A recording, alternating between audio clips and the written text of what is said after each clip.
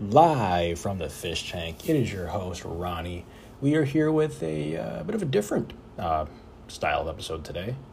I have a guest host who is going to turn the tables on me, put my feet to the fire, and put me through the ringer with, I think the final tally was 32 questions from more than half of the league. So very good turnout. I guess it takes me and all the antics and all the things I say in the chat to get this many comments from people. But if that's what it takes to have a long, entertaining podcast, the sacrifice of me being a colossal douche in the chat is worth it, I guess.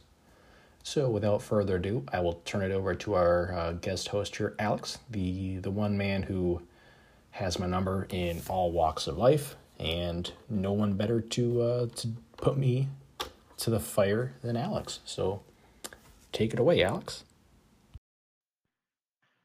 Welcome to the Fargo Dome, the true north of DSAC now that Dylan is no longer with us.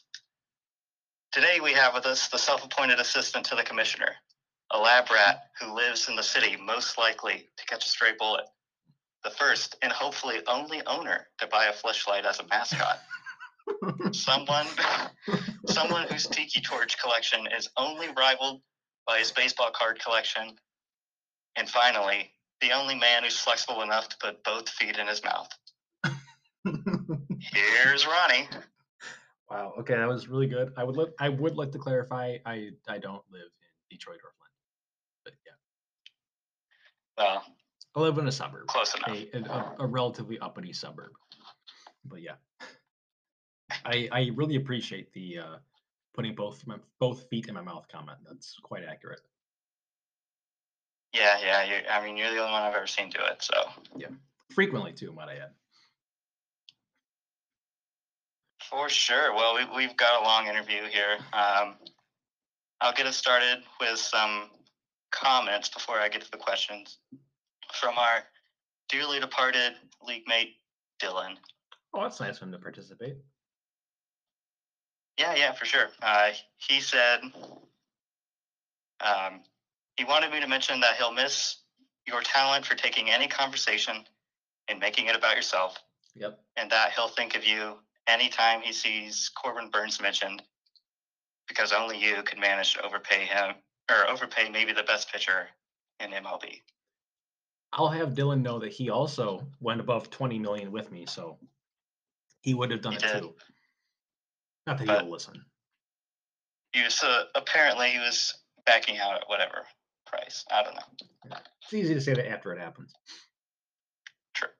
But he also wanted me to mention that he'll miss all the high leaks from the league as a whole, and that he endorses me as the future overall champion once I get my football team sorted out. Yeah. Which I appreciate that, Dylan, but I've got a chance at winning it this year, so we'll see. You would need a lot to go right. You would pretty much need to win the title in both. Yeah, basically I have to do that, and maybe hope that you get knocked down early in basketball. If I even make it. I like to think I will, but it's a really tight race in the standings. Yeah. So, well, I've got a lot of questions, so I'll get into it.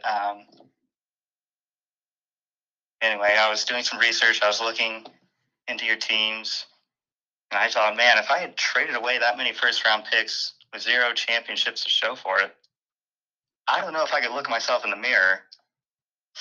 Anyway, I got a lot of questions. So number 1, how dare you? Just in general? That was an Office reference for the uninitiated. Yeah, so that's just a general question? Yeah, it was just an Office reference. You don't have to answer that one. Okay. Off to a great start. Okay, so as the most successful fantasy player in the league, why do you have 0 championships? Things just have not quite gone my way yet. I think I've documented well the football issues. Quite literally documented it. But yeah, outside of that, just piss poor management in basketball. I don't claim to be good there. Baseball, I tried to tank, but was too bad at tanking because I'm too good. And then hockey, I got McDavided. But we'll see this year. It's a new year for hockey, and I'm not confident at all, especially after you guys traded. Well, this question isn't on here, but since you brought it up, what went through your mind as you saw those trades from me and Chris?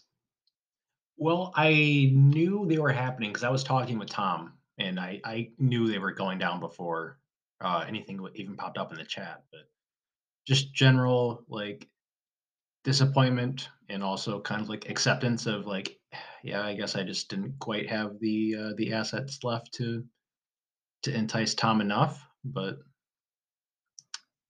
definitely scrambling to figure out like, okay, what can I do? Because I think I might have mentioned this exact phrase to you, but like you, myself, and Chris have essentially colonized the rest of the league. You've just gone and taken what we wanted and left them with hardly anything. So I don't know. We've pretty much turned over every stone. So I'll have to figure out how I can try to get a little better around the edges. Maybe try to add another big player, but I don't know if I'll be able to have one available to me. So Yeah. Well, I mean, when you don't have Troy Terry on your team, lots of things can go wrong.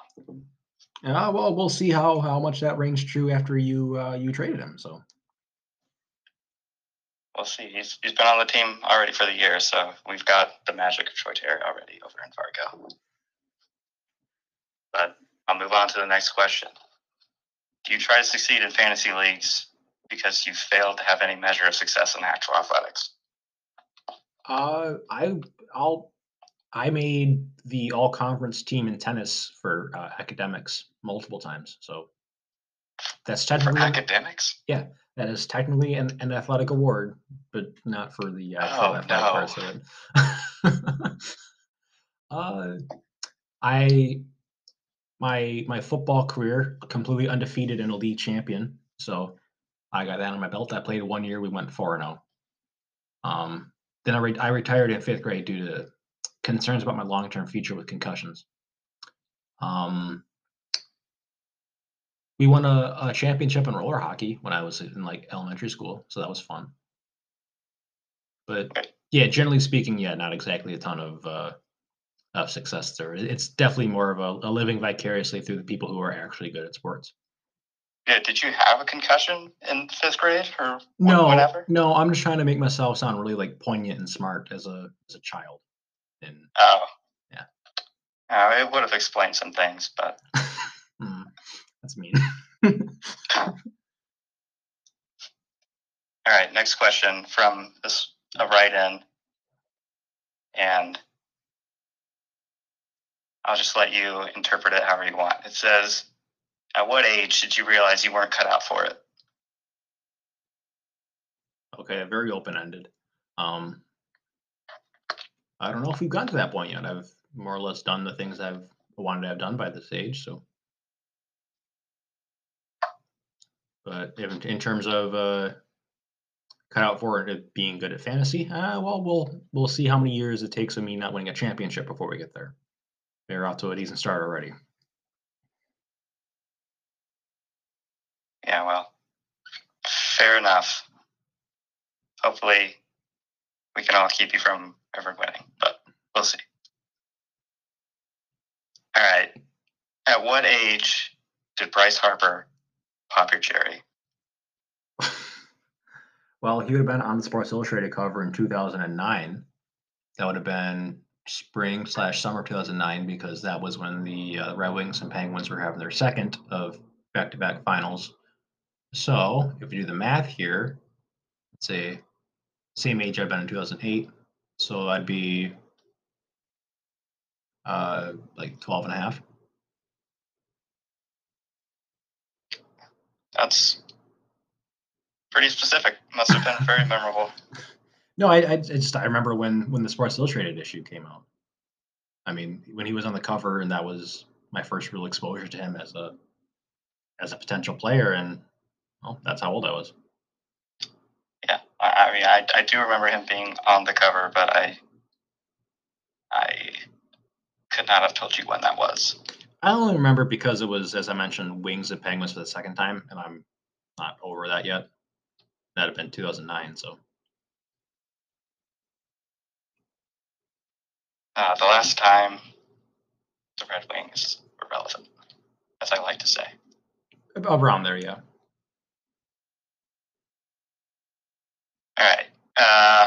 Are you an only child because your father scheduled a vasectomy after the first time he saw you? No, and I get to pull out a big trump card here. I'm an only child because when I was born, I was stubborn, believe it or not, and the doctors found an irregularity with my mom's ovaries. They found it was cancerous, and she had at least one ovary taken out, and then eventually we just ended up having like a whole hysterectomy like within a couple of years of me being born. So they had planned on more, but it just wasn't meant to be for them. Wow. So they suck it, whoever asked that question. I'm sure they feel terrible. They better. All right, you're very proud of Ferris State. Why have I never heard of it? Because you aren't very worldly. I'm sorry that you have an open mind or a very closed mind and a very narrow scope of focus in life. No, it's a really tiny school in like north, not even like on the west side of the state, kind of like the northern part of the Lower Peninsula. It's really not all that big, and outside of like football lately and like D1 hockey, if anyone even follows college hockey, you probably have no reason to have heard of it. Yeah, I mean, I had heard of it because of Chris Kunitz, but that's about it. For the record, I'm reading the questions that were written in as if I'm asking them. Well, yeah. So, moving on. Some teams have it all: solid, healthy rosters, championship trophies, and belts. And along with that, some bloated contracts. What is it like knowing that you only have one of those? I assume that would be the bloated contracts part of it. I think I've done a decent job of not having like a wealth of bad contracts on my books. I think I'm going to call some in football this off season, but we'll get there. I mean, I've have quite literally all my chips in for football. There's my shot, and then hockey. All it takes is Counter Hellebuck to not have to face Edmonton in the playoff rounds, and I check the schedule, and he does not. So I have that going for me. But yeah, it doesn't feel great. I'll tell you that much. Yeah, I think the spirit of the question was mostly just the tight cap situations. Plus, we all know the Burns contract's massive, and he's looks like he'll be really good for a while, but may never truly be worth that amount of money. That would be the only one. Yeah. I mean, I'm not looking at your sheets right now or anything, but that's the only one I remember. Yeah, that's the only I can really could be bloated. Yeah, and with him, honestly, whatever his value is, the difference between what, for example, your app will tell me what the value is and what I'm actually paying him, the difference is less than his worth to me in terms of memes. So I'm okay with that.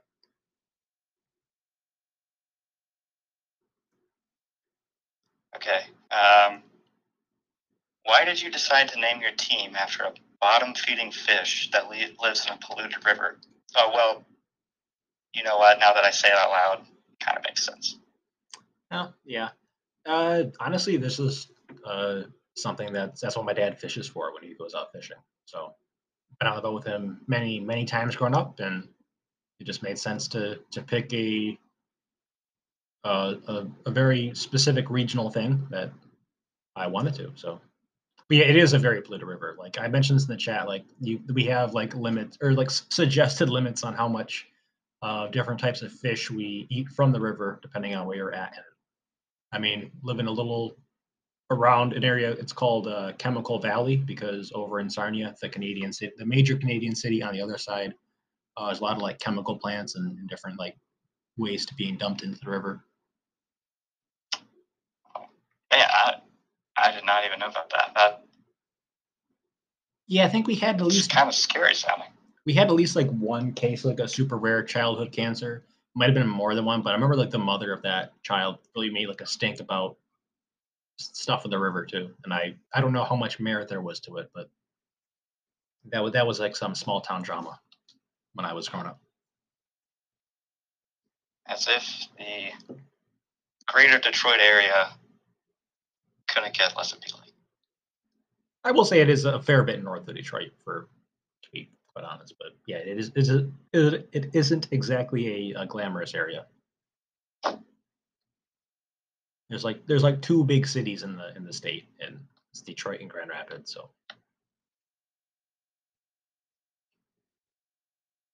have you considered changing the name of the blue water walleye to the blue water possum with your team's propensity to play dead in tense situations? that's not a bad idea. Although, like, from my, as like coming from like a background of someone who liked to watch wrestling as a kid, playing possum means like you're playing dead and then you come back to win. So I like to think that is a compliment to me. But the walleye here to stay. That is a great nickname, and I don't want to spend money on a stuffed possum. Wow. Or make a new shirt. At this moment, I'll go ahead and point out that you are 0-5 in belt matchups. Well, which obviously you haven't been in that many yet, but it is also the most appearances in a belt matchup with 0 wins. Well, how many of those came before the belt was even really like conceptualized? That I don't know.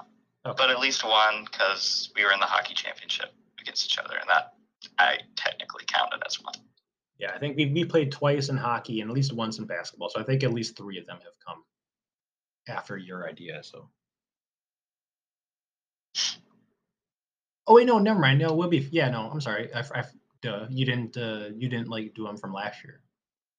They all. No, I didn't. Yeah, I didn't do it at all last year. I started it this year, just based off of the championships. Well, don't I look like an idiot then? I was thinking some of them were like residual from last year, but that doesn't make sense at all. Yeah, no, we did not have any belt matches last year because we did not have a championship. Yeah. Or a champion, I should say. Yeah, very astute point. Thank you for helping me back myself into another corner on this.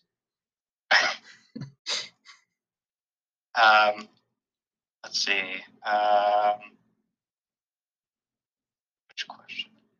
With the war chest of draft picks you have, who is your favorite football prospect from a fantasy standpoint? Well, I have Nico Collins and Lynn Bowden Jr. I think this means for the upcoming draft, if you've done any thought on that. I have not, but let's see. On offense, I think Hassan Haskins would be the only real Michigan player of note who would be in the draft. So I guess let's go with Hassan Haskins. He's probably going to be like a day 3 pick. I was going to say, I have no idea who that is. He set a Michigan record for rushing touchdowns in the season. He ran for, I think, 4 or 5 against Ohio State this year. It was very cathartic watching Michigan just absolutely dominate them on the line of scrimmage and just run the ball down their throats at will for multiple scores. All right, well, I'll try to take him in the 3rd round or something. You won't be disappointed. Hey, speaking of football, you always seem to start with theoretically good teams that always seem to end in some sort of catastrophic downfall. Have you ever considered that you're the problem? No, it's the injuries that are the problem. And I don't know if I've ever always started with we in my little manifesto there, I guess you want to call it. As I noted, my draft was not very good. It took a lot of work to even make my team look good on paper, even though they don't actually play well on paper. They haven't yet, but yeah, nope. It is very clearly not a Ronnie issue. It's an unfortunate and inopportune timing with injuries. Yeah, those guys are just trying to Ben Simmons their way onto other teams, I guess. No, that won't work because I'm not trading any of these guys. I have spent all these draft picks to acquire these injury riddled players. I'm not going to stop until I absolutely have to. Well, as someone who's used to it, do you have any tips for walleye fans, particularly new walleye fans, on how to deal with losing in the playoffs? The phrase "there's always next year" really helps. You really have to live by that as like your mantra there. I would maybe even recommend getting that tattooed on your body somewhere in a place where you can easily see it and be reminded of it every day, so you can keep up the positive attitude. I recommend looking at the roster and thinking, man, just if this team stays healthy, we can have something here. And I recommend looking at the rosters of the teams who are dead last in the league and use that to make yourself feel better. All right, and which do you prefer? Losing to me in football or losing to me in everything else? Oh God.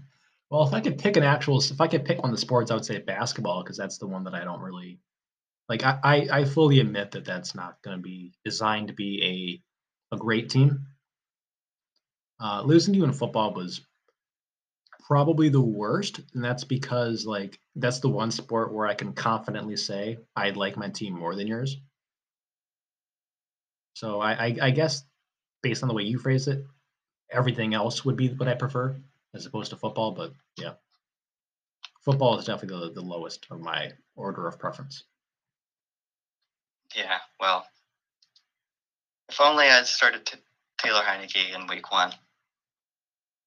God, that would have been the perfect start to this. And the best part is that would have been that would have knocked me out of the playoffs too.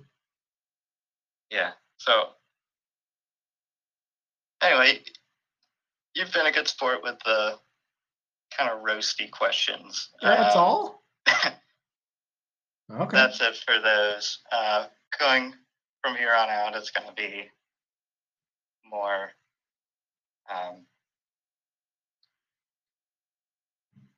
just general fun stuff. All right, you guys are weak. But I will say, though, that losing to you in week 1 when I didn't start Taylor Heineke because, he wasn't starting that week, so why would I have started him? Yeah. And then I lost. I think I beat Dylan. I didn't. See, I'm surprised nobody mentioned that. Nobody wants to talk about the fact that Dylan, a team with only one quarterback, and that one quarterback who was on a bye week, while Calvin Ridley walked away from football because he mentally had enough, and because Emmanuel Sanders put up a big fat 0. Dylan, who had pretty much only 7 players put up points, beat me. No one wants to mention that. The most embarrassing loss in the probably say in the history of the league. Like even Ping winning wasn't even that embarrassing. Yeah. But, okay. I guess people just didn't want to get into the specifics.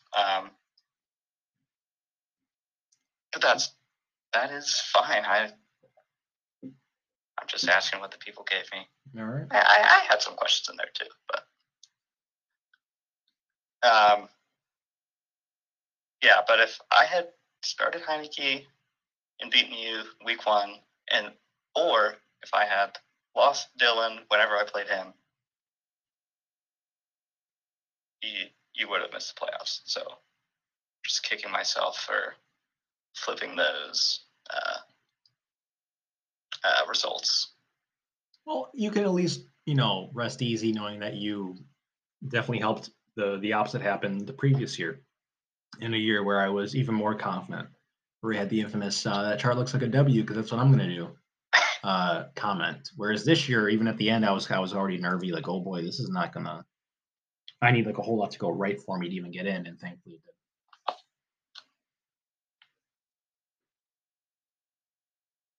All right, this next question comes from someone in our group who's a big music fan. You may be able to guess who it is, but they wanted to know if you'd heard of an indie band called Tricked into Eden.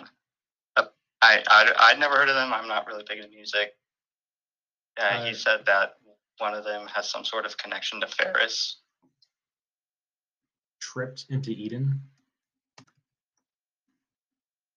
Tricked into Eden these nuts. God damn it. I was gonna say that sounds like a very Nathan band too. Like that sounds like the type of music that Nathan will listen to, but fuck. That was a Paolo question. I'm sure he'll be happy. He'll be thrilled with how that one came out. I didn't think it was going to work, to be honest. Well, that's a unique setup. I can't say I've heard that setup before. Right. And no. Okay, yeah, we're just back from the little 25-minute pause thing. See, I'm not sure I was where gonna call exactly it it was, but that was Paolo's joke. Hope he enjoys it. I didn't think it was going to work. So mad at myself for that.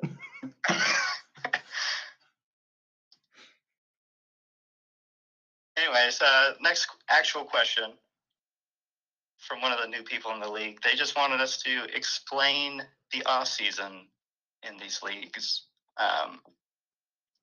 So I guess I'll kind of start. I know usually, not really even usually, every time we wait until I think a week after the championship of whatever sport.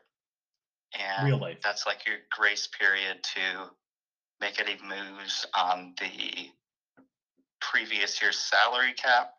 Yeah, and I know I said about the real life one too, like not like our championship. Like baseball, it's after after the real World Series, not ours. Yeah, so you'll want to make some moves there to help yourself out in the future. And then I guess do we usually do free agency or drafts first for the sports where the drafts are in the off season? That's a good point. I honestly don't know. Yeah, I'm not sure either. I would assume we would do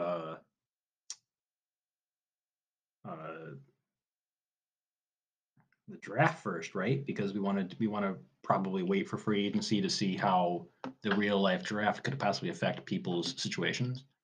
Like if you're in football and you're bidding on a running back, you get a running back for like 3 years, $8 million, whatever for agency. And then a week later, the real draft happens, and that team uses a second round pick on a running back. You're like, oh, well, that's true. Yeah, I'd imagine we'd do the draft first. Yeah. Apologies to whoever asked the question and thought you'd get a real actual answer. I mean, I think we did a decent enough job. It's pretty chill. Just like make any edits early on, any contract drops that you can to go on the previous year's cap, and then we'll do free agency. One player will be bid. I mean, we'll do the draft next. And I mean, you know how a draft works. It's just a snake draft based on the lottery. It's not a snake. Oh my gosh. I didn't mean to say snake, but regular draft based on the lottery results. And then free agency, one player gets nominated at a time. And we take turns bidding, and we absolutely must take turns because God forbid you try to go out of turn, Chris will eat your firstborn child. Doesn't even matter if that child is like 7 years old or hasn't been born yet, he will eat it. So, yeah, hopefully that clears some things up. And yeah, here's a question that's actually directed at you in particular. Do you feel any pressure to not lose this week in basketball against a former piece of property? Not really. I mean, for obvious reasons, as I said, like I don't really expect to like actually do much in basketball. I like to think I can make the playoffs, but like you can look at my roster composition and you can see that it's pretty much a how can Ronnie fit his favorite players underneath the salary cap situation here. So uh, ideally, I would like to win because my opponent is not exactly a great team. I would feel a little disappointment, but I would feel more disappointment losing to an equally bad team as my opponent in basketball in a different sport, though.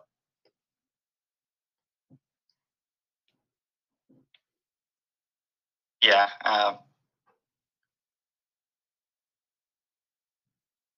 I have not looked at Mike's new team other than I've seen him dropping former Raptors that don't really play anymore. Yeah, dropping Delano Banton and Barry, picking him up for who knows why. I don't understand it. I mean, he literally, as you called back in the chat, said like, "Yeah, I didn't want to make a claim because I like my team enough on Biombo," and then he goes out and adds someone who is demonstrably worse, someone who's played like 5 games this entire month. Yeah, I mean, we'll see how it works out.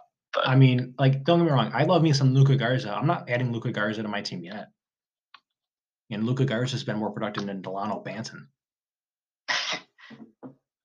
Barry's had that Schoonthorpe. I'm assuming I'm saying that right. Scunthorpe. He's had that Schoonthorpe magic lately, where it seems like all his players are performing pretty well.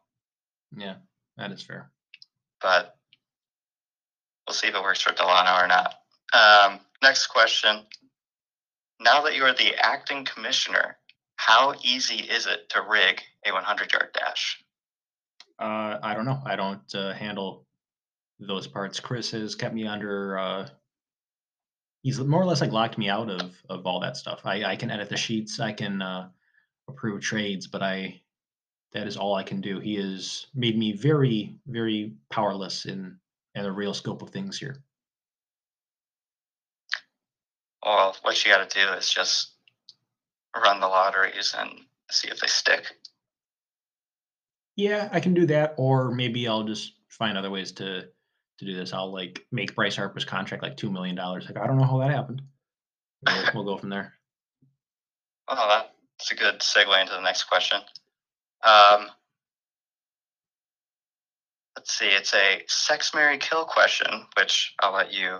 I love how you just censor yourself. Yeah. But your 3 options are Corbin Burns, Steph Curry, and Bryce Harper.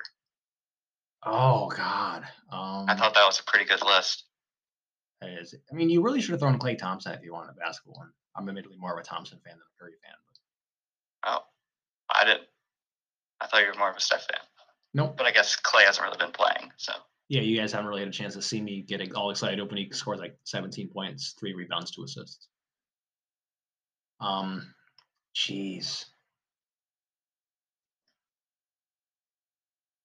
I think just out of length of fandom, Harper has to be the marry. I'm in it for the long haul with him. And I guess who was more attracted then between Corbin and Curry?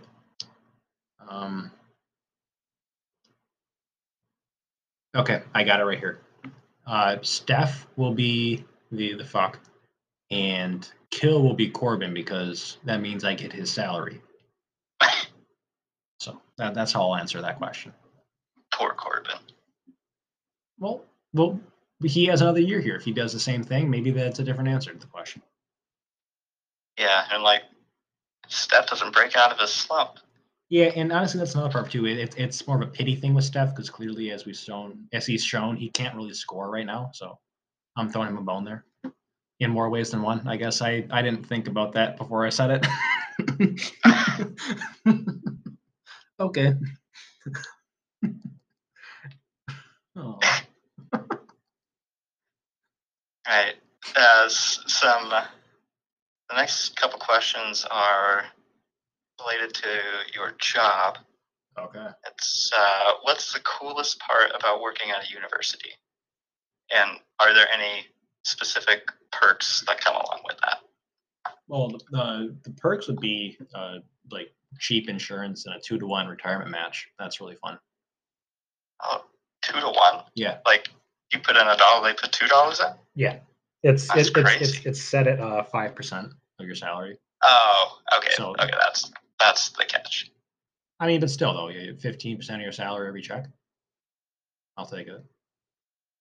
Oh. Wait, so you did 5% of your salary? They'll do 10%? Yeah. Okay, that's more than I thought you said. But Well, yeah, that's really good. Yeah, I mean that 2 to 1. So for every percent I put in, they put 2% in. But you can't toggle it from 5. It's set at 5. Yeah, my job is, I think I mentioned it in the chat at one point. They advertise it as like a 3% match or whatever, so they'll match you up to 3%. Yeah. But then they capped that 3% at $1,000. Oh, that's lame. It's like nobody's job is. Nobody working here has like a 3% of their salary is only $1,000. So come on. Yeah. But it's like I said, when I first started, we didn't have any match, so like it's better than when I started, I guess. Yeah, and then I guess to further, and that from like a non like actual like compensation perspective, having access to the public transit system is nice if you ever need it. All the different like buses throughout campus, like to and from like parking lots where you might park or anything. It's great access for like funding. So like my lab is always gonna be very well funded and very well equipped. I like that my job is a lot less demanding than someone in industry. Like I'm sure Josh can relate. Like when you're in the industry and you have like big, like I don't say products, but like high throughput jobs, and you have like on like a very strict timeline, you can end up having days where you might have to work overtime. That never really happens for me. So it's very relaxed, and I still get to enjoy the sciencey parts of it that I got into it for. Cool. And then in the same vein, what is your ideal job in the science world? And if you had to pick any other line of work, what would it be? I think I don't want to say like this is necessarily my ideal job. Like within the same idea, like I prefer the more like research based to the as opposed to like the industry. Not the industry isn't research, but I don't want to call it academia either because I'm not really teaching anything. But I like being in the university setting. Maybe more like a higher up, like a lab manager. I think would be pretty cool. Having the chance to kind of like oversee things and help put out papers. I do have one paper that I'm on that is going to be going through like peer review and before we publish it, but that'll be my first one. But yeah, just I guess in general having more opportunities with actual hands-on research projects because we're still a bit of like a relatively speaking a newer lab, so that's still stuff we're working towards on a few projects. But yeah, so I'm already kind of there. And then outside of that, probably something in sports. I don't know about a journalist maybe, but like I feel like it'd be really fun to like work in like a front office somewhere. But I feel like that's a cop-out answer though. Yeah, I've felt the same way. Like it could be cool being on that side of things, but anytime I've like actually thought, hey, I wonder if that kind of thing exists, you like kind of look around. It's like, feels like a industry where you have to know somebody to get in. Yeah, at least on the front office side, like within communications or whatever, or more like the non-sports part of it, it's a little easier, I would say. But for like scouting or coaching stuff, yeah, you definitely have to kind of go through a few avenues and probably know a few people. Yeah. All right, next question. If the city Detroit was a pro athlete and the asker noted that it'd be a non-Detroit pro athlete, who would the athlete be, and why is the correct answer Joakim Noah? Noah's a decent answer. I was going to say like Isaiah Thomas, but if I can't use a Detroit one, who is somebody who is Oh, they also said try to avoid using NHL players, so everybody can get it. Okay. Wow, I feel targeted there. Okay, so it would be someone who is probably not from an overly wealthy family. Not that I don't know these athletes' families, so we're talking about a very like blue collar mindset, not afraid to get in the middle of things. Man, this is tough. Like I'm struggling to like think of like an exact athlete here. Yeah, I'm trying to think of defensive specialists in basketball.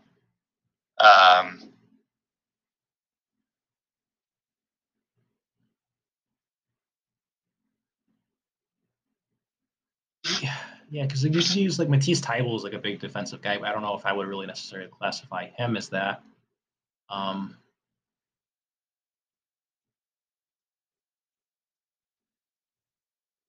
Like Jokic isn't afraid to get in the middle of things, but like I don't know if that's a great comp, but someone who definitely came from not an exact opportune upbringing, has that work ethic, not afraid to be in the middle of things.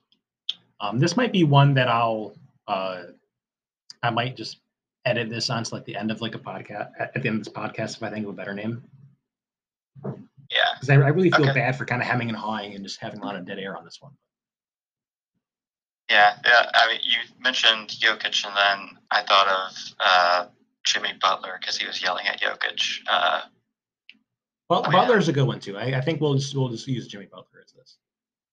Yeah, he's a good blue collar type NBA player.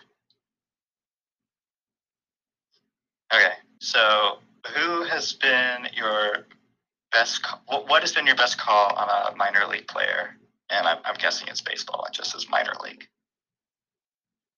Yeah, well, I haven't exactly had anyone like. I haven't called anyone up in baseball yet, really. Like, well, it doesn't have to be like a call up, I guess. Just like, and on maybe not even strictly based on DSAC. Like it could be if you done dynasty leagues before this. Yeah, I was in like a big keeper league when I was like in middle school and high school, but like we didn't have like farm systems. Okay. So prospects there didn't really matter. Like if we're talking about like being right on someone, like by default it might just be Akil Baddoo, but that would require me to have like actually believed it before it happened, and I admittedly didn't. Man,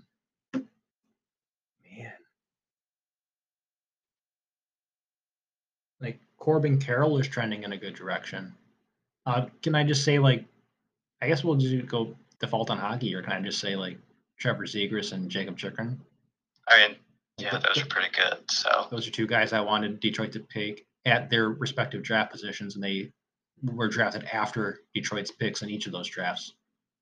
Well, like I guess Detroit traded out of the Chikrin pick, and so they picked after him. But yeah, we'll go with those two as guys who weren't like surefire number one picks. So sorry for the hockey references again for whoever was. It's annoying not to put that in their comment. Well, the next two questions are specifically about hockey. Okay. Someone wanted to know who your top 5 fantasy hockey MVPs were this year. Well, I think we can. Is it cheating if I just pull up the league here and sort by PR? Like I won't. I will try not to go strictly off PR. I'll try to, predict future here. Yeah, sure. You could do like you can either do like one at each position, or just whatever you want, I guess. Okay, so goalies obviously, as people found out, hey, they tend to have the most value. So, I would say so far it looks like it's been Jerry and Shesterkin, which don't need to get too excited there. But long term, I think for this year, it might have to be Vasilevsky in net. And yeah, let's do that. Let's go by position. So we'll do Vasilevsky in goal. the two defensemen, I'll probably say. Well, looks like Fox and Yossi are pretty good. Yeah, well, let's go Fox and Yossi then. I want to get Hedman in there, but I I don't know if he'll be able to make up for time there.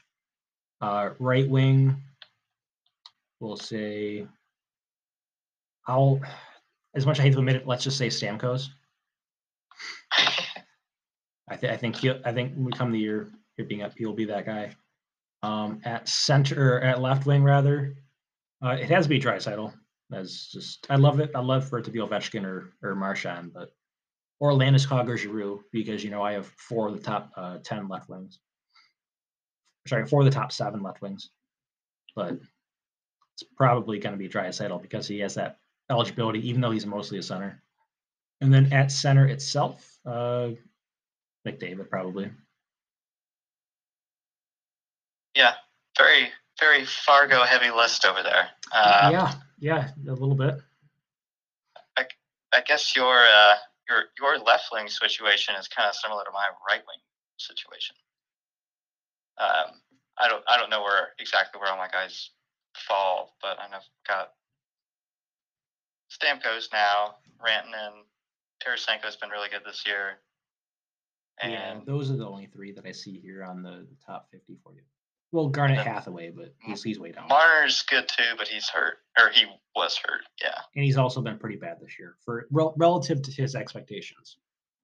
He started bad, but points in his last 3 games, so we'll see if he's turning it on. Yeah, maybe.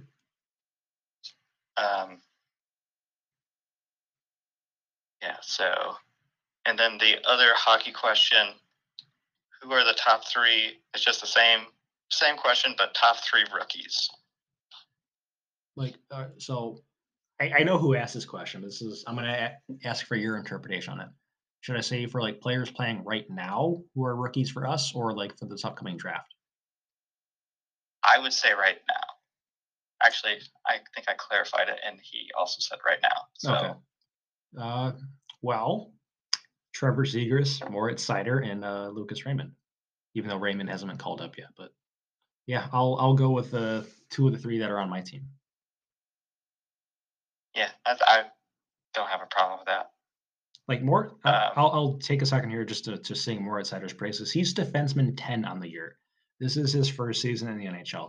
I truly did not think that when I made that trade with Josh, I would be getting some actual stud here, and I kind of feel bad for Josh. Poor Josh. Because full disclosure here, I had asked about him from Josh, but before we made the trade, and he had mentioned maybe wanting Nicholas Robertson, and even then I'm like, I don't know if I want to do that or not. And then a few months later, I'm like, do you still want to do that?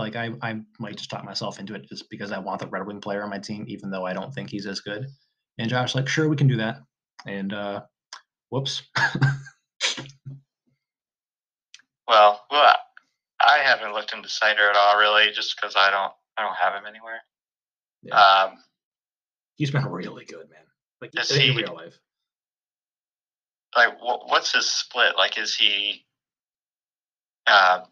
he shooting a really high percentage, or or what? He just does everything. He only has 3 goals, but he has 3 goals, so 23 assists. He has 86 shots, 61 hits, 75 blocks, and 13 of his points are on the power play. Yeah, that's pretty good. Yeah, so he's literally just doing a little bit of everything. And he's done that in 42 games for comparison there. So about 2 shots, about 1.5 hits, not quite 2 blocks, and about a half point per game. Yeah, that's. You said he's defenseman 10, so. Yeah. Let's see. We're starting to get into some classic questions. This one got asked twice, but different ways. So I'm going with the more interesting variation of the question. How are you planning to kill Chris to take over being commissioner full time? By mailing a deadly poison when inhaled to his roommate because she gets so many packages.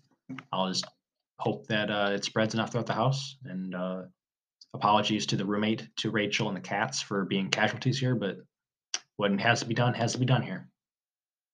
All right. Don't open any letters anytime soon, Chris, or avoid your roommate at least when she is. Okay. What is your favorite vacation / place you visited? Jeez, I'm admittedly not one for vacation. We just never really done a whole lot of vacations growing up. Just, I would say, I guess if I had to pick one, probably like when we would go down to Florida to visit my grandparents. It's nice weather. They used to live down by Tampa, so Okay. you go out there. You got a little bit with, I guess like an airboat ride, if you want to call it that, with the boats up, the big fans in the back. Yeah, I actually went on one of those probably about 2-3 years ago. Yeah, there was a theme park down there we went to once. A couple nice shops. There's a place called Tarpon Springs.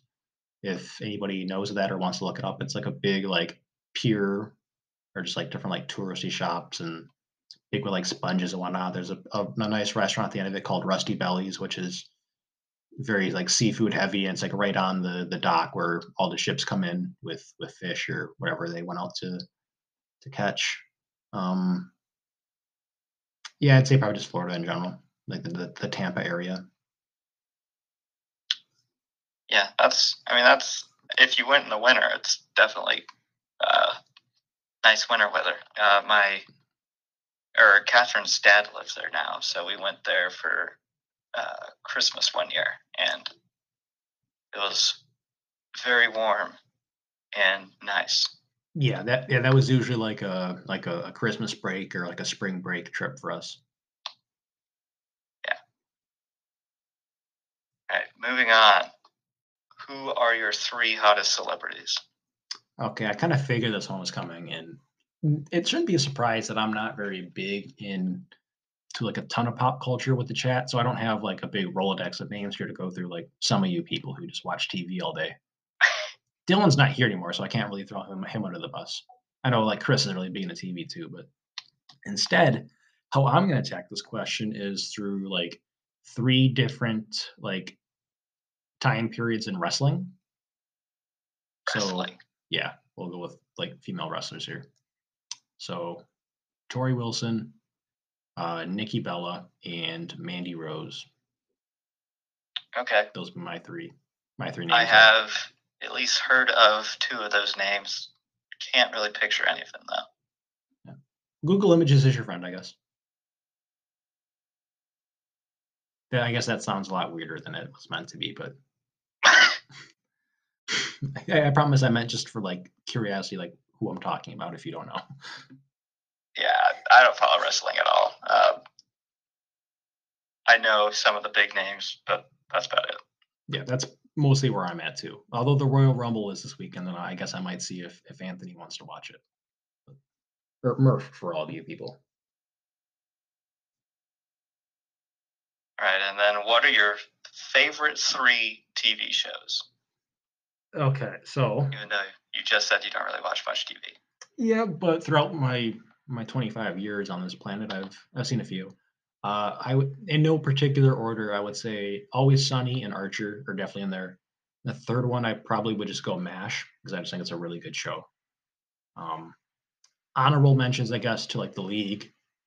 The Office was okay. So Parks and Rec was pretty good. Yeah, I'll go with Always Sunny, Archer, and MASH. Yeah, The Office and Parks and Rec are up there for me.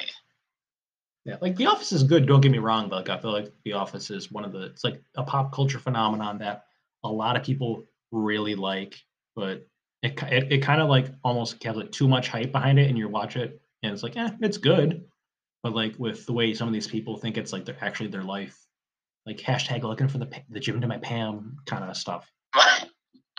Like, wow. It's a TV show here. Said the guy who's recording a podcast for a fantasy baseball league. Yeah, I mean, I can't say I know anybody who takes that seriously, but the Jim to my Pam thing, I'm saying. Yeah. No. Right, and that'll bring us to our final question. And I gave you one of the other owners in the league wanted you to do this, and they told me to give it to you before before I was actually interviewing you, so you weren't just doing it live. That's for the best too. Go ahead and rank the DSAC owners, your fellow DSAC owners, in terms of general team management and who you think will be the toughest to face over time. All right. Well, first, I would like to break this live on air that Claude Giroux just scored a goal, so that's cool. The bad news is it's on Ilya Sorokin. That's unfortunate, but I just saw that refresh on my screen, so I wanted people to really get the full hockey experience here. But for this question, Brian Rust also just scored, so there you go. Who are they playing? The Coyotes. Oh, thank God it's not Winnipeg. Okay. I was going to be really upset if it was on Hellebuck. All right. So I guess, geez, like, it's kind of hard to, like, sit here and rank. Like, tiers might almost honestly be the easiest way to do it. But I also didn't really designate tiers here, so I guess that doesn't really matter anyway. First, and I promise this isn't sucking up, I would probably just say Alex. Probably just would have to be you with just general, especially in within like hockey and basketball. I think those are two sports where the fandom between us as a group isn't as in depth as it might be for you. So I think you might just in general have a leg up on those while also being very competitive in basketball and then baseball rather, and then football. With all your picks, I trust that you'll get there eventually.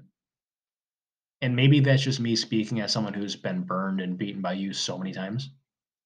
You got like some like Stockholm syndrome here going on. Next up, I guess this. I don't know how you want to put it here, but I had me next because I'm just cocky and biased as all hell.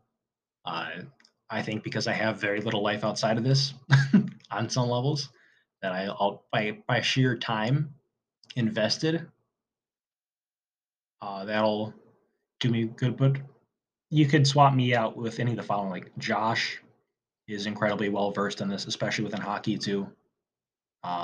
Ping seems to know what he's doing with baseball very well. Football, he'll have all the picks to get there. In basketball, despite the fact that he willingly went out and acquired a bunch of injured players, no matter what he'll say, I think he'll eventually get there too. In hockey, I'm not sure about it for him with hockey yet, but I think if he just pays attention to it, he's got a good team already. Keith is another one who I think you could put in that tier. If you listen to the last episode, you could pretty easily see how analytically and how in depth Keith goes within baseball and basketball, and all the moves he made in football to essentially have a team where it's like all rookies, all rookie salaries, and somehow made the playoffs and made the finals. I mean, his best players are making like $4 million a year. That's very worrisome for us in football for the next few years. When he's got like his whole team is worth like less than Dalvin and McCaffrey combined, doesn't bode well for me. I think that's probably a good tier. The next tier would probably see. I'd probably put Chris here. Oh, Chris is going to be salty on this one. I can just feel it. I mean, I just think with all the other leagues and stuff, and his whole having a wife and having a honeymoon thing, he's not going to have the same amount of time as like me, for example. But I think he's really good in hockey. He's got that figured out. But what he lacks for me is like football. Like I just don't know if he's really made the best roster decisions there. I know calling the kettle black and whatnot, but like Zach Moss, although he did trade for Justin Jefferson, which is very much negates that. And then I don't know. I guess I'm just not sure I've seen what I thought I would see from Chris's team in baseball. Like I guess I just don't. I've been underwhelmed by his team in baseball. I'm gonna probably adjust my list here and no, I made this list. I'm gonna stick to it. I'm not gonna adjust it on live on air. So we'll throw Mike in next. Bit of a bold move, I think, but he's been playing. He's been in this baseball league with Nathan. I think it's been going for like over 10 years now. So I trust that he'll be one of the very best in baseball. And then I think he just generally knows at least a little bit about basketball coming into it. And if he can take that similar approach to baseball and basketball, having only two sports kind of helps him because he's not in with the other sports on his own yet. So he doesn't really have four chances to weigh himself down. Although he is coming off of being the emotional leader for a football championship. So he does have that going for him. Next up, I guess we can go with Barry here. I feel like Barry is going to hit on a lot more young players than the rest of us, but that might just be because he just has so many. Like I think a few other people have higher hit percentages, but he just goes all in for the young guys. I know I made the Prince Andrew joke in the chat, which I personally thought was hilarious. But yeah, I think in baseball he'll have a good approach. Hockey, I don't really like Barry's approach in hockey, although he did make a lot of good moves getting prospects. We'll see how he actually builds the roster. Um, Football, I'm a little curious about too, because he'll have to find running backs and quarterbacks, and that's not exactly easy to do. And then basketball, I think we've seen he's pretty good at basketball. So next up, I guess we can throw Nathan in. I think that holds Nathan back on here is being a little too lackadaisical at times. Um, Specifically with kind of going for the tank with basketball this year. I think he's made some questionable trades with Barry and hockey, which I don't necessarily agree with. I think any of them, to be to be quite honest, and he's made quite a few with Barry. Football, though, you can't really knock him. He has a really good team in football, and he had a really good team in baseball, but they just couldn't get the job done. So I think he could move up if the basketball turns around for him. Paulo probably falls to this part. Unfortunate because outside of like I think he's just generally a decent owner, but he's been AWOL now since Thanksgiving. So we hope you're doing okay, Paulo. I know you kind of will get what you wanted out of this interview from earlier. Hate you for it, but it was hilarious. So if Paulo were to even like set lineups, make waiver claims, he could probably have a good case to jump up here. I guess we'll go Murph next, mainly for his football knowledge. Basketball is still a bit of a work in progress, but he inherited a pretty decent team already. So all he kind of has to do is just not do too much of that as he learns, and he'll probably have a decent team. And once he has a better handle on things, he's in a pretty good spot with all the draft picks that he has. We'll go with Nut next. Maybe that's a little bit of bias from Nut maybe not being the most active in the chat, but generally think he knows what he's doing, especially within baseball. It just seems that the activity level there is not really as much as some people with like making different claims and whatnot. So I think that kind of hurts him. That's another owner where like even just staying on top of like injuries and whatnot would have a good case to boost him up. Although football, you can't really put on him because he inherited a really bad start to his draft. That's pretty hard to go.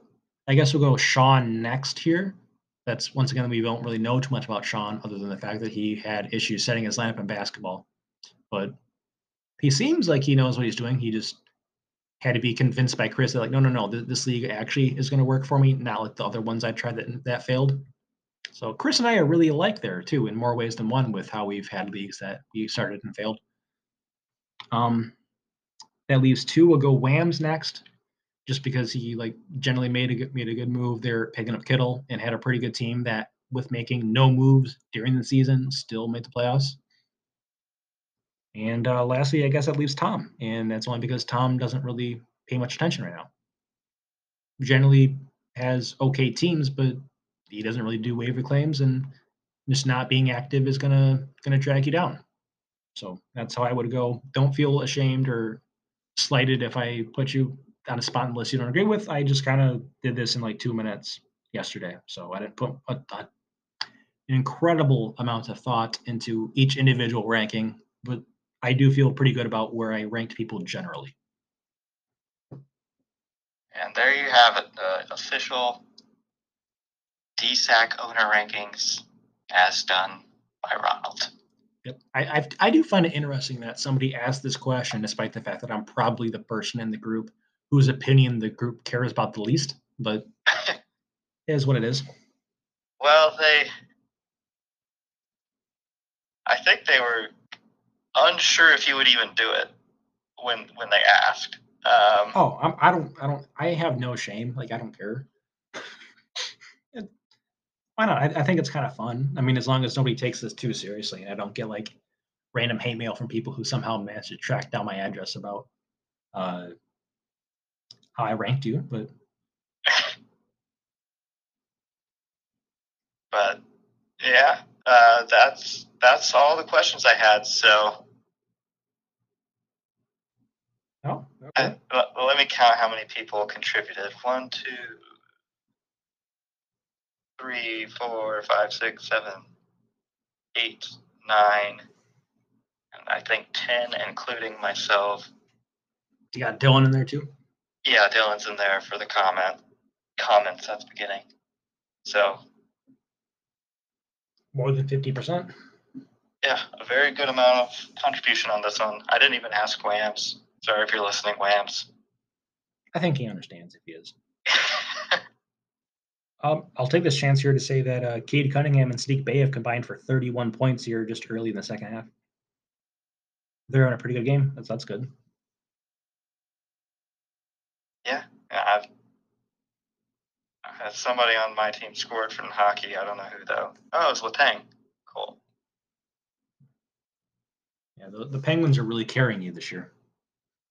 Well, I can't really say that because your team is good in general, but the Penguins on your team have been very good contributors. Yeah, Rust and Gensel have really come to their own. They were doing good when Crosby wasn't even in the lineup. Yeah. And then Malkin's just getting back. And then, yeah, obviously Letang's been really good this year, too. So. Very happy with how they've done. Yeah, I would be too. Oh, Jake Batherson just scored. Nice. Make it 2 goals now for the Walleye on tonight. There you have it. And also, Drake Batherson with a lower body injury will not return to today's game. I don't know how that happened like immediately after he scored, but you like score and then get hit for getting too close to the goalie or something. I don't know. I'll have to figure out how that happened. But yeah, I saw that he scored. I didn't see that earlier, but there's a day-to-day next to him, and it looks like he is not returned to tonight's game. So this episode has been brought to you by injuries. Happens to me in hockey too. Classic Walleye. I mean, yeah. I mean, when you have guys like Bo Horvat, Jack Eichel, Dougie Hamilton, and Max Pacioretty on IR, it's a really good team on their own. Yeah.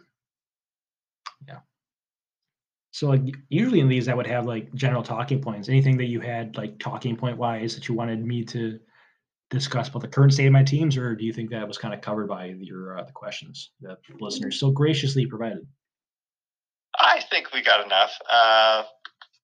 If there's anything you want to touch on, feel free. I don't have any talking points outside of the questions just because there's a lot of questions. So, yeah, I mean, I guess we can see you're not as dedicated to the podcast as I am, but that's okay. It's your first time kind of hosting. That is accurate, considering I am not the typical podcast host. That's also fair. So, Connor Hellebuyck got another goal. He's facing Florida tonight, so it's 2 goals already early-ish in the first. Could be a long, long day for the Walleye goalies. We're rocking a 750 save percentage, very much like Chris's teams. Oh yeah, I would like to do this too. Chris's goalies suck, man. Like I know I kind of mentioned this to you yesterday, but his goalies are bad, like bad. Yeah, they're. I know he had. Okay, so he's got Bennington and Quick, and Mike Smith on the IR. Yeah, he had Mackenzie Blackwood, who he dropped because apparently he was too bad. I didn't know that there was a level of what you could be too bad for Chris, but apparently he found it. Yeah, I thought Mike Smith was going to be. I didn't think it was going to be like great or anything, but I thought he'd be decent. Maybe. It's too bad he's been hurt the whole time. Yeah, I honestly wonder if Bennington is, or Bennington, I'm the one what Chris is doing, if Bennington is going to lose his job there.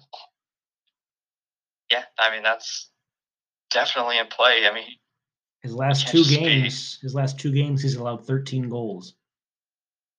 Yeah, he's given up 13 in his last 2, and then 23 in his last 5. It was like one good game in that span where he only gave up 1 goal. And it was against Dallas, Chris's team in real life.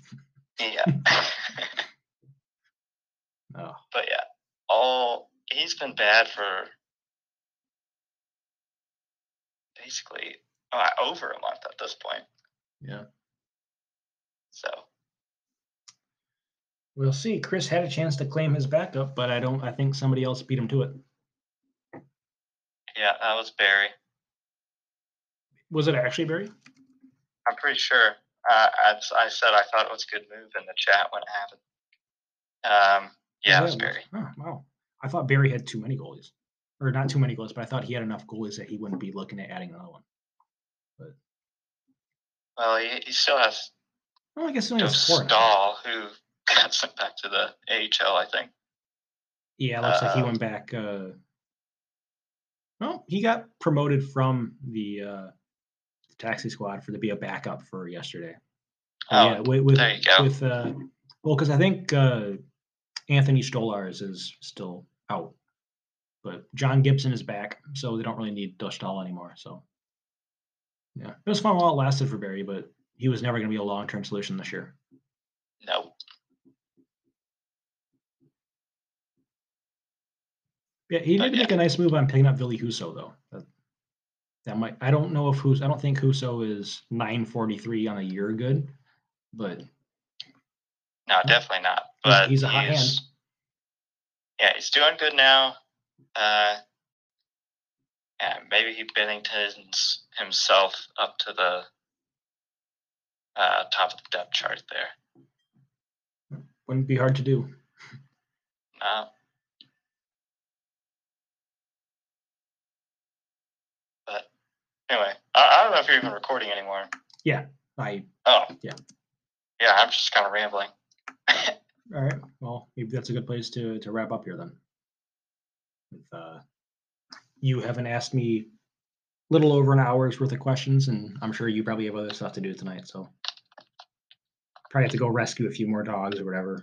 Have them pose for very well taken photos from your wife's dog Instagram. So yeah, she got a new camera recently. So well, the photos look good. You can pass it along for me if you'd like.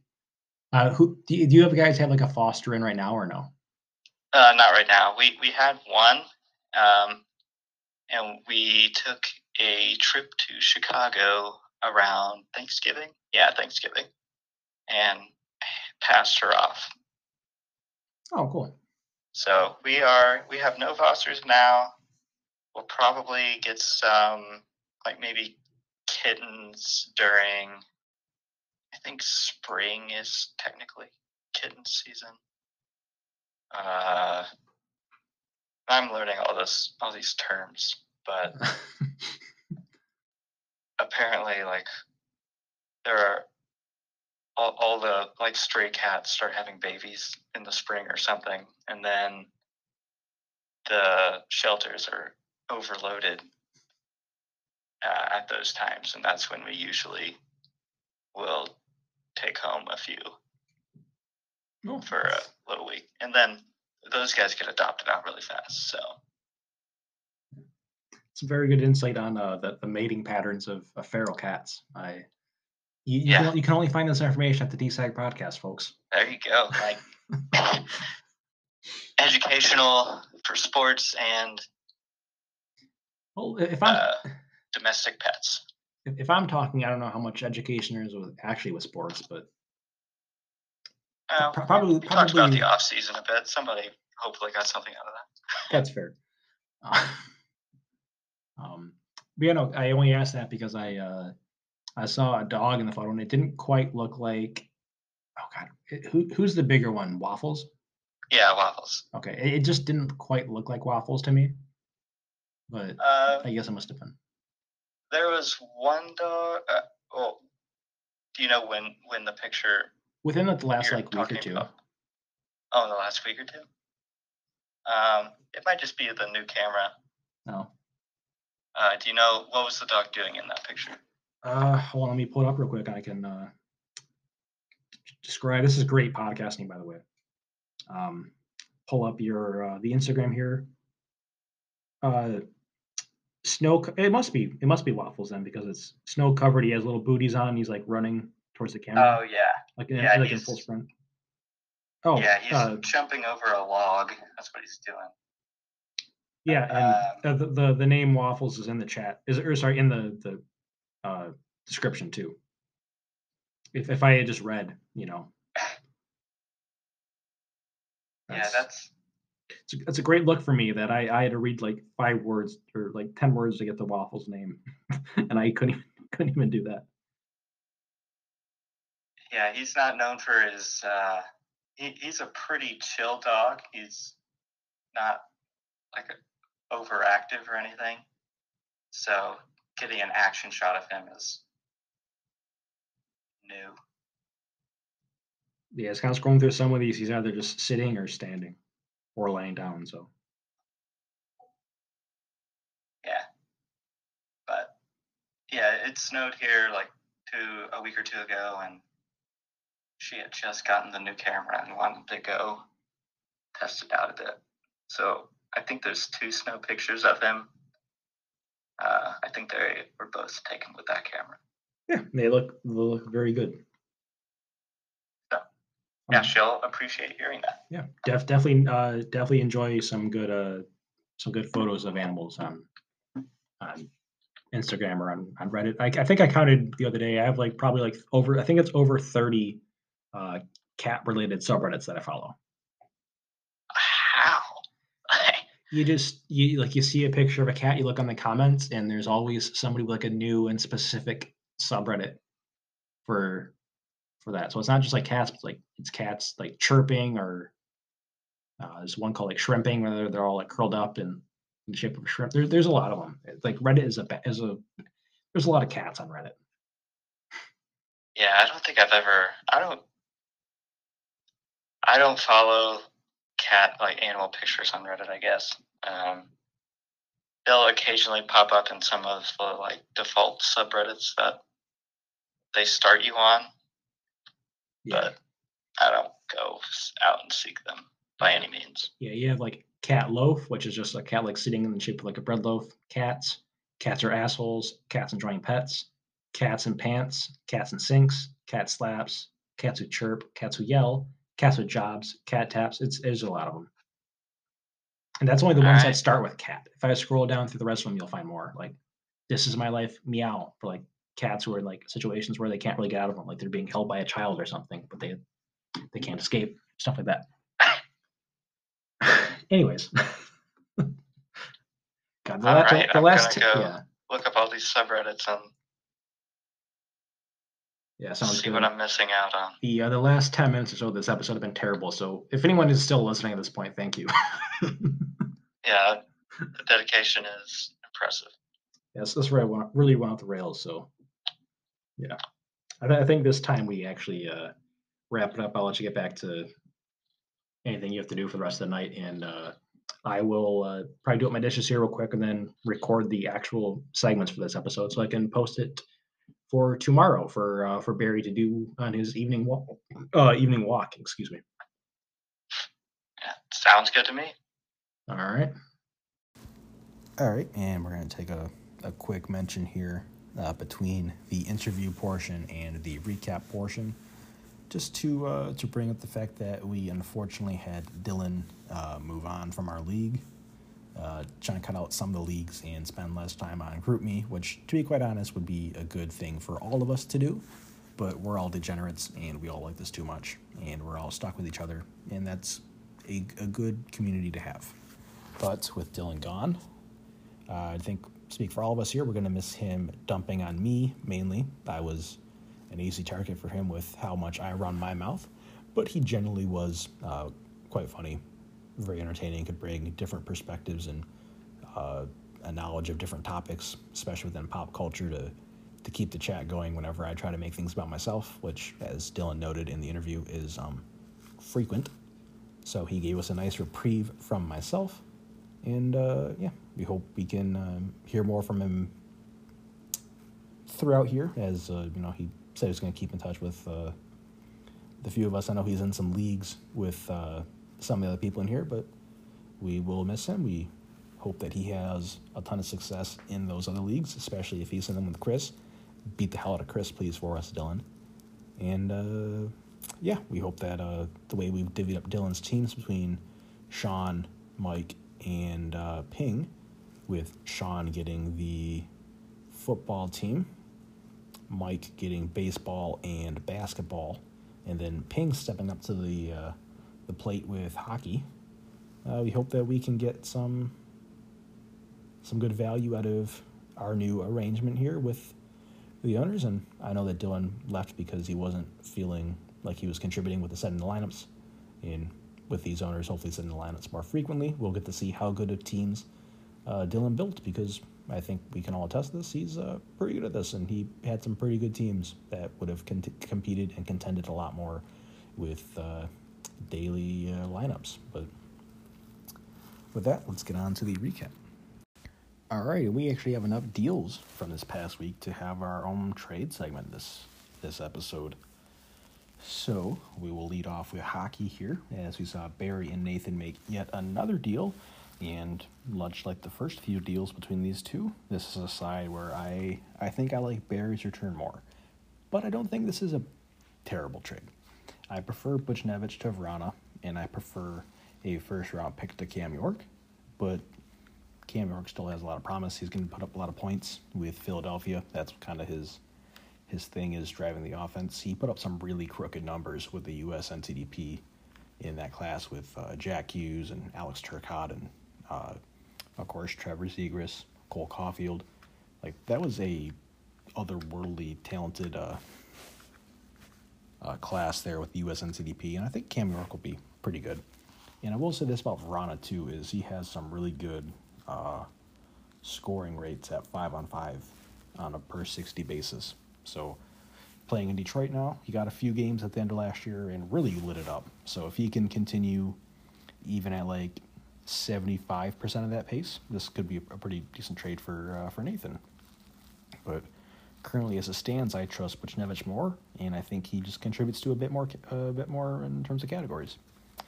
The one caveat here, though, is if Nathan's pick is first or second in next year's draft, Barry just pulled off highway robbery, because Connor Bedard and Matvei Michkov are just absolute studs. So hopefully for Nathan's sake that doesn't happen. I would hate to see Nathan forego a real franchise cornerstone to grab Cam York. We did have a basketball trade, and shocker, it's Barry and Nathan. And this one, I think I actually like Nathan's side more. I think Oubre is just the better player here. I'm not exactly fond of Oubre as a real-life basketball player, but for fantasy, he does just fine. And Brandon Boston and Josh Christopher are kind of just two lottery tickets, late first-round draft picks in real life. I'm not overly sold that either one will be a massive contributor in fantasy. But as Barry pointed out, Oubre's contract perhaps a bit too much for Barry's liking, and he'll get two guys who are cheaper and keep on going with the youth in Scunthorpe. And I can see the motive for Barry there, but I do think Nathan comes out ahead in value in this one, even if Oubre won't really do much for Nathan, who is trying to tank. And then we had some movement in baseball, and we'll lead off with, stop me if you've heard this before, Barry and Nathan.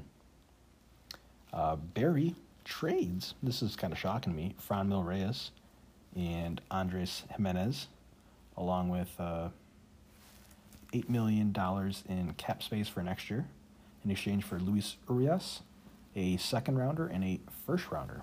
So on first thought, this seemed like a bit much to give up perhaps on Nathan's side. because you see the first rounder there, but Nathan is also a really good baseball team, and that first rounder is probably not going to be in the lottery. And I think long-term, Luis Arias is not great. I think Franmil Reyes can probably beat him out relatively easily. And then if Andres Jimenez can... man, I spelled his name horribly wrong. Jeez. I'm fixing that on the sheet right now. I think Jimenez can probably be serviceable for Nathan. And I think in the end of the day, both teams will be relatively happy with this deal as Nathan gets a little better for this year, and Barry gets to look more towards the future where he can draft some 16-year-old J2 prospect who nobody else here has probably heard of. I'm just speculating there what those deals will be. Next up, we saw Keefe and Mike make a deal. Mike's introduction to the league and trading. He saw Keefe send him his beloved Aaron Nola as a Phillies fan, and then $10 million in salary for the next 3 years to cover 3 years of the 4 left on Nola's deal, in exchange for George Kirby, who I was in on with Mike and failed to get, and Anthony Volpe. I really like this deal from Keefe's side. I think he gets 2 pretty high-end prospects here, but I also like this deal on Mike's side as he desperately needed pitching, and he gets a guy that he likes, and he gets him for free for the next 3 years. And Aaron Nola can be really good. If you look at his numbers, he has a great whip. The home runs aren't great, and it just seems like he's gotten unlucky with some of the numbers, some of those underlying numbers that kind of predict ERA. It looks like he's really kind of underperformed now for, at least for last year. And I think if he can bounce that back and you have an ERA in the mid-3s, he strikes out a ton of guys. He doesn't walk batters. And I think Aaron Nola could be perhaps a fringe top 10, probably top 15 starting pitcher next year if things go just decent for him. Perhaps even higher if things go well. Although I would like to take this chance to remiss my inability to land George Kirby in trade. Kirby was originally Vib's property, and I had planned on asking Vib about George Kirby. I think I'd reached out to him, and he said, maybe we'll talk about this here later. I'm kind of busy at the moment. And then he just kind of ghosted us. So I'm like, okay, well, maybe I'll get lucky and the next owner can pick up where I left off with that. And the next owner was Dylan. And Dylan had somebody who would just sneak into minor league games, and I'm going to use air quotes here, scout. And he had told Dylan that George Kirby was like really good and he should really hold on to him. And so Dylan wouldn't trade with me. So then Dylan leaves and Mike shows up. I'm like answering all Mike's questions here with trying to help him get acclimated to the league. I'm like, well, if you ever want to move Kirby, I would be highly interested in it. And we talked about it a little bit. But since he had mentioned that he had wanted an arm, Keefe had reached out about Nola. And it turns out that Kirby was the guy that both Keefe and I were interested in. And to be quite honest, Keefe just had pieces that fit Mike's timeline better. And now Keefe is very adamant on keeping Kirby. So we've gone now through 4 different teams that have prevented me from getting a prospect that I generally would like to have on my team, because I think of Kirby relatively highly, even though there was a bit of an issue there at the end of the year where it looked like maybe he might not be fully healthy there with, I think he had a bit of a shoulder issue. But I do think that he has a very good skill set long term, but it is what it is. And the last deal we have here was Keefe getting involved again on a sign and trade. He used one of his extensions on Emmanuel Clase. He extended him, I believe, for 3 years. And he sent that along with J.J. Bleday and the $6 million for Emmanuel Clase's salary for those 3 years in 2022, 2023, and 2024 to Josh in exchange for Brandon Marsh. And for Brandon Marsh's case, I really hope he hasn't bought houses with how much he's moved around. I think he started with Barry, was traded to, I actually have the tab up, I can Control F this. Do this live on the air. Okay, so Brandon Marsh was traded from Barry to Keefe. Nope, that's not the first one. Okay. The first one here is Brandon Marsh going from Paulo to Barry. Barry traded him to Keefe for Shane Baz. Both of those happened last year. In this calendar year, Marsh was in a package that came back to Barry, in a package that saw Shane Baz go back to Keith for reasons I don't know. And then now, Brandon Marsh is going from Keith to Josh. This will be his fourth different team in the fifth time he has changed teams, if you want to count him being drafted at the start. So, really being passed around the league here. But that'll do it for all the trades this week. All right, let's recap hockey from last week. First matchup saw Chris beat Josh 7-5 in a close one, as our commish barely squeaked one out against a trying to tank Josh. Chris did get a big boost here from a former Connecticut Whale player, getting 5 goals and 2 assists from Chris Kreider, who was the first player in the NHL to hit 30 goals, currently leading the league in that category. He got 2 goals and 3 assists to go with 19 shots from Rupe Hintz, 6 goals from Timo Meier, including a 5-goal performance, 3 and 3 from Tyler Seguin, and a goal and 6 assists from Joe Pavelski. Meanwhile, Josh got 2 and 4 from Adam Fox. Adam Fox, once again, seems to really turn it up when he's facing Chris. Must have a chip on his shoulder from that. He got 2 and 3 from Jacob Trouba in a move that looks bad for me in hindsight, as I traded him to Josh, mainly for cap reasons, and wouldn't you know it, Jacob Trouba's been really good this year. That's been fortunate for me, but fortunate for Josh, who gets another Studley Fantasy Rangers defenseman. He got 2 goals and 2 assists on 23 shots from Kyle Connor, a goal and 3 assists from Nikita Kucherov, and then 2 wins to go with a 1.61 goals against and a 9.52 save percentage from Darcy Kemper. Tom took down Nathan. Tom got a goal and 4 assists from Nick Suzuki, goal and 3 assists from Shea Theodore, 2 goals, 2 assists from Matt Duchesne, 2 goals, 4 assists from Alex Tuck. Meanwhile, Nathan got a goal and 4 assists from Jonathan Huberdeau, who has been on a heater to end all heaters these last few weeks. I think he has more assists in the last 15 or 20 games than anybody else has points in that span. He got 3 goals and an assist from Jesper Bratt, 2 goals, 4 assists from Andrei Svechnikov, and then 5 assists from John Klingberg. Third matchup here is Kevin taking down Barry 7-5. Barry hanging tight in this one. Kevin got a goal and 4 assists from Devon Taves, 4 assists from Adam Pelech, 2 goals, 3 assists from Matthew Tkachuk, and 5 assists from Johnny Gaudreau.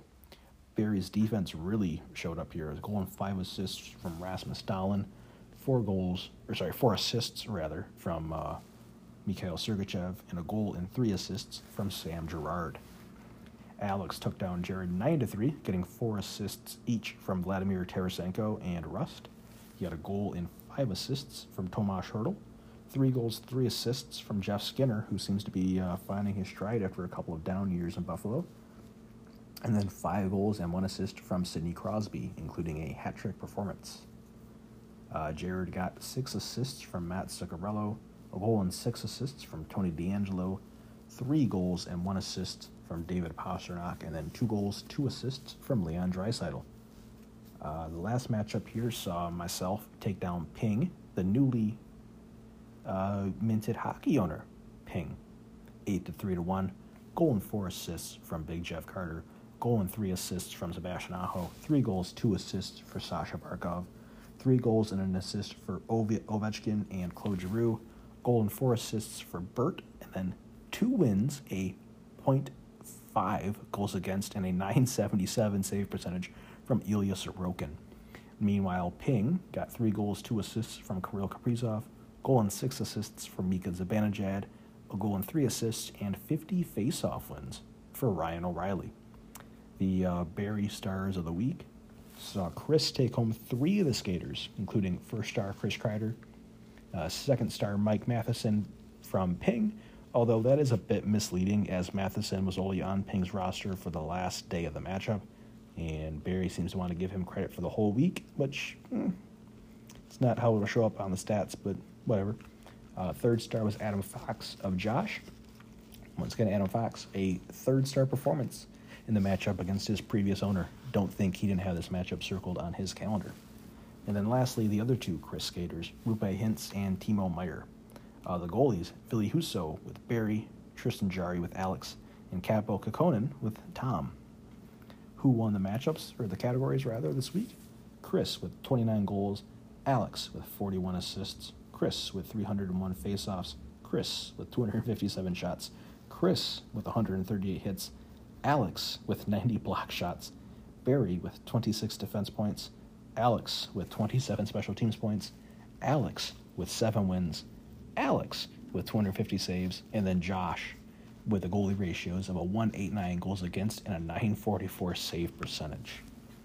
Taking a look at these standings here, Alex still in first, 28 games up on me.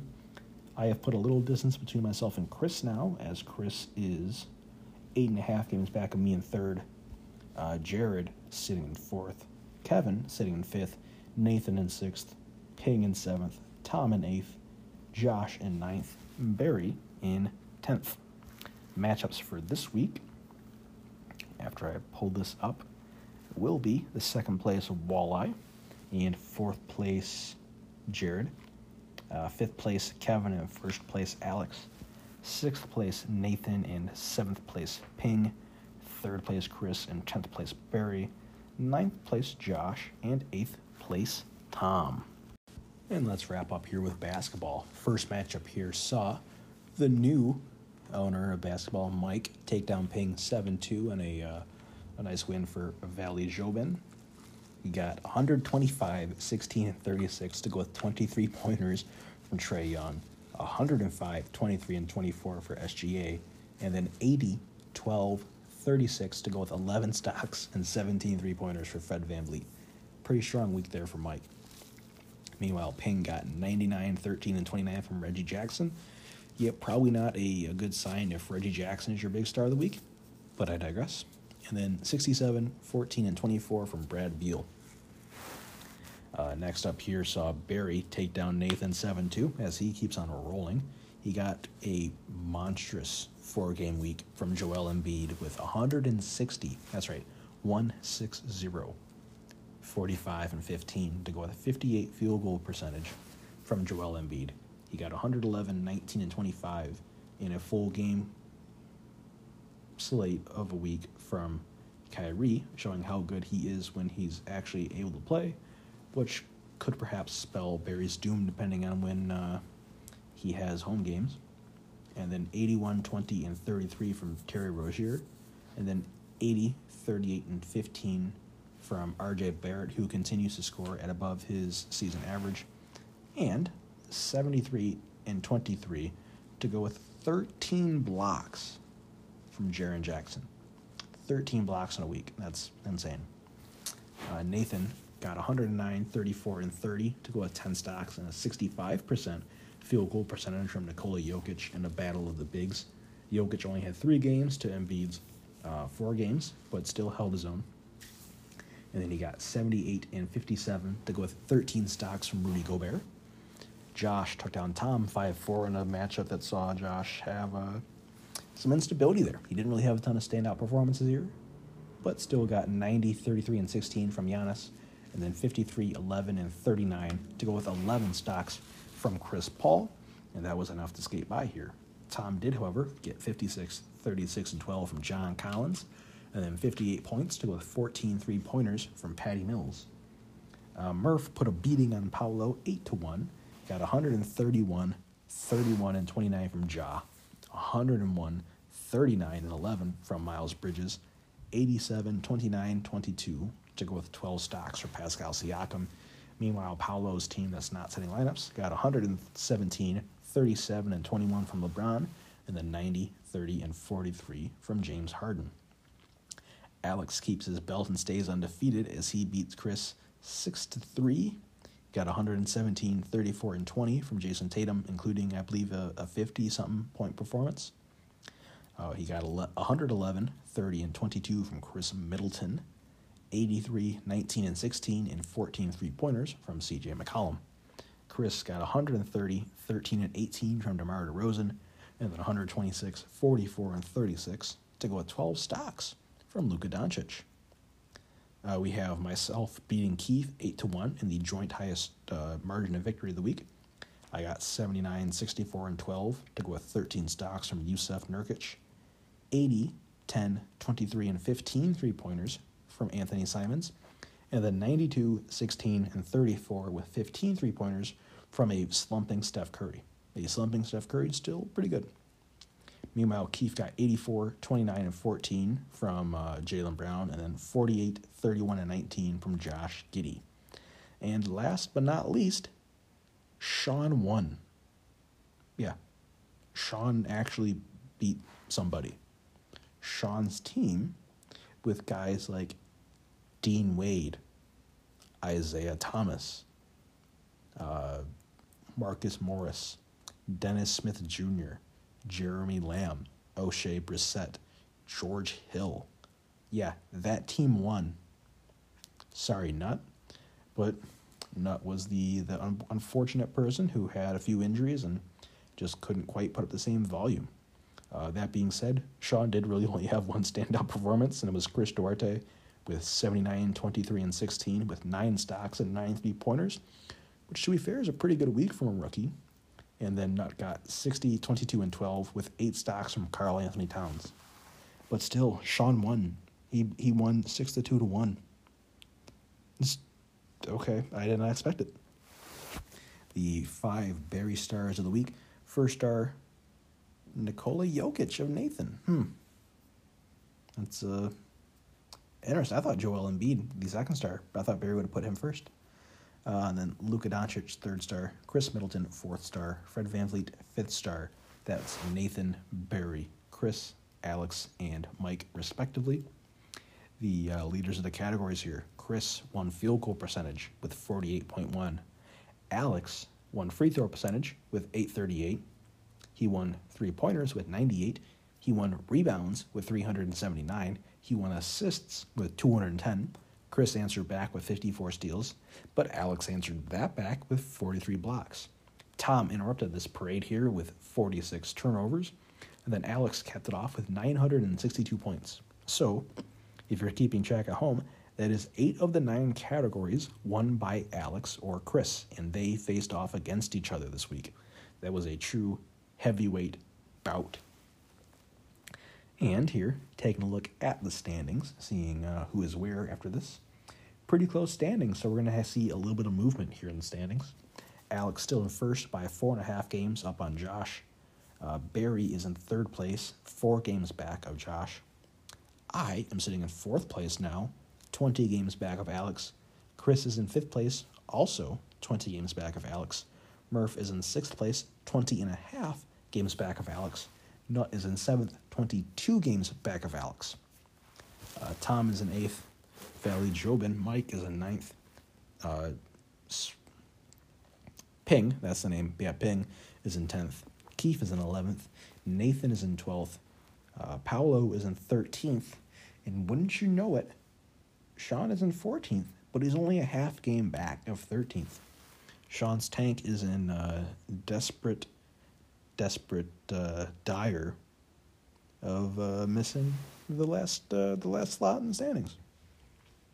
Taking a look at the matchups for the week, Blue Water Walleye taking on Valley Jobin. Currently it sits 6-2-1 as I read off these matchups, so I anticipate that'll probably stay the course here. Cade had an absolute magical game tonight, and I'm sure he will be in the recap next week. The next matchup is 14th place Sean and 5th place Chris, 6th place Murph, and 7th place Nut, in what should be a good one. 2nd place Josh, and 1st place Alex. And this could be a real haymaker as well. We got 3rd place Barry and 13th place Paolo in a matchup that's probably going to favor Barry there. 10th place Ping and 8th place Tom.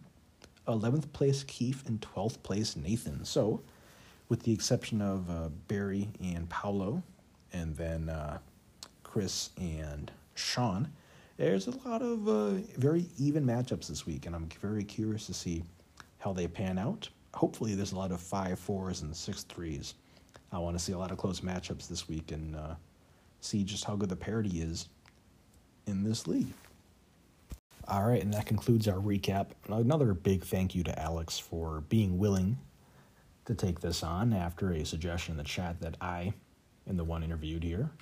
I figured, as I mentioned off the top, it was only fitting to have him be the person to put me to task here, and I think he did an excellent job, and I hope you all agree. I mean, after all, it was you people who asked questions, and I hope that they were asked in exactly the inflammatory way they were meant to be, and I hope that I was able to give honest answers and yet very weaselly, smarmy, get out of them and act as cocky as you would expect me to. But with that being said, we can wrap this up here, and I will be back again next week with another episode, and we will catch you all next time.